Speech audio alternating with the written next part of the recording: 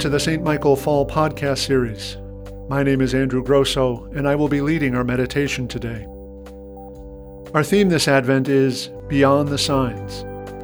God's amazing love is fulfilled through Jesus Christ, and there are divine signs pointing to Him all around us. As the prophet Isaiah says, "The glory of the Lord shall be revealed, and all flesh shall see it together." Our reading today comes from the Gospel according to Luke, the first chapter, beginning at the 5th verse. In the days of King Herod of Judea, there was a priest named Zechariah, who belonged to the priestly order of Abijah. His wife was a descendant of Aaron, and her name was Elizabeth. Both of them were righteous before God, living blamelessly according to all the commandments and regulations of the Lord. But they had no children, because Elizabeth was barren, and both were getting on in years. Once, when he was serving as priest before God and his section was on duty, Zechariah was chosen by lot, according to the custom of the priesthood, to enter the sanctuary of the Lord and offer incense. Now at the time of the incense offering, the whole assembly of the people was praying outside. Then there appeared to Zechariah an angel of the Lord, standing at the right side of the altar of incense. When Zechariah saw him, he was terrified, and fear overwhelmed him. But the angel said to him, "Do not be afraid, Zechariah, for your prayer has been heard. Your wife Elizabeth will bear you a son, and you will name him John. You will have joy and gladness, and many will rejoice at his birth, for he will be great in the sight of the Lord. He must never drink wine or strong drink. Even before his birth, he will be filled with the Holy Spirit. He will turn many of the people of Israel to the Lord their God. With the spirit and power of Elijah, he will go before him, to turn the hearts of parents to their children, and the disobedient to the wisdom of the righteous, to make ready a people prepared for the Lord." Zechariah said to the angel, "How will I know that this is so? For I am an old man, and my wife is getting on in years." The angel replied, "I am Gabriel. I stand in the presence of God, and I have been sent to speak to you and bring you this good news. But now, because you did not believe my words, which will be fulfilled in their time, you will become mute, unable to speak, until the day these things occur." Meanwhile, the people were waiting for Zechariah and wondered at his delay in the sanctuary. When he did come out, he could not speak to them, and they realized that he had seen a vision in the sanctuary. He kept motioning to them and remained unable to speak. When his time of service was ended, he went to his home. And after those days, his wife Elizabeth conceived, and for 5 months she remained in seclusion. She said, "This is what the Lord has done for me, when he looked favorably on me and took away the disgrace I have endured among my people." Here ends the reading. I've always felt a little sorry for Zechariah. He asks what seems to be a perfectly reasonable question, and instead of just getting a simple answer, he's struck mute for his temerity. It almost seems Zechariah is being singled out here.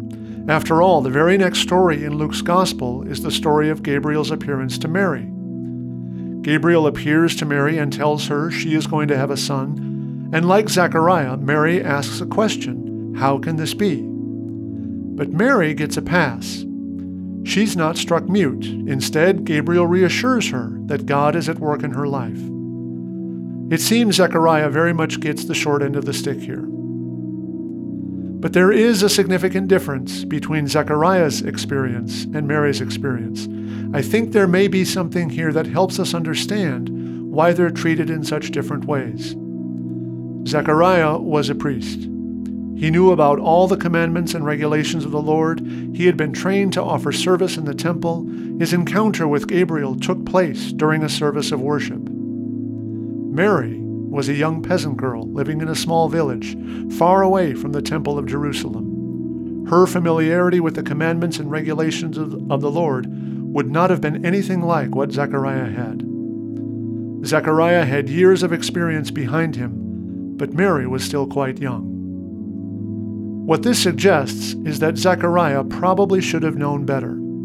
His experience and his position were such that he should have been ready to respond to Gabriel the same way Mary ultimately did, by saying, "Here am I, the servant of the Lord, let it be with me according to your word." But when the moment of truth came, Zechariah balked. He had not allowed his training and his experience to prepare him for the kind of opportunity that was suddenly and unexpectedly presented to him. There is an important lesson here for us. To what degree do we allow our experience of worship and prayer, our study of God's Word, and our service to the Lord prepare us for new opportunities and unexpected blessings? The life of faith is intended to be a process of growth and development, one that molds us and makes us ever more ready to recognize God's presence and activity and then respond to what God is doing. We should always be prepared for the possibility God may ask something of us that we had not anticipated, something that may not fit into our plans, but something that will serve to advance the work of God in the world. So be faithful in worship, be faithful in prayer, be faithful in your study of the Scriptures. Be faithful in learning all the commandments and regulations of the Lord. And then be ready for the possibility God may ask you to do something unexpected, something extraordinary, something you may not even understand, but something that may serve to advance His work in the world, to the honor and glory of His name. Amen. And now please join me in the Lord's Prayer. Our Father, who art in heaven, hallowed be thy name. Thy kingdom come, thy will be done, on earth as it is in heaven. Give us this day our daily bread, and forgive us our trespasses, as we forgive those who trespass against us. And lead us not into temptation, but deliver us from evil. For thine is the kingdom, and the power, and the glory, forever and ever. Amen.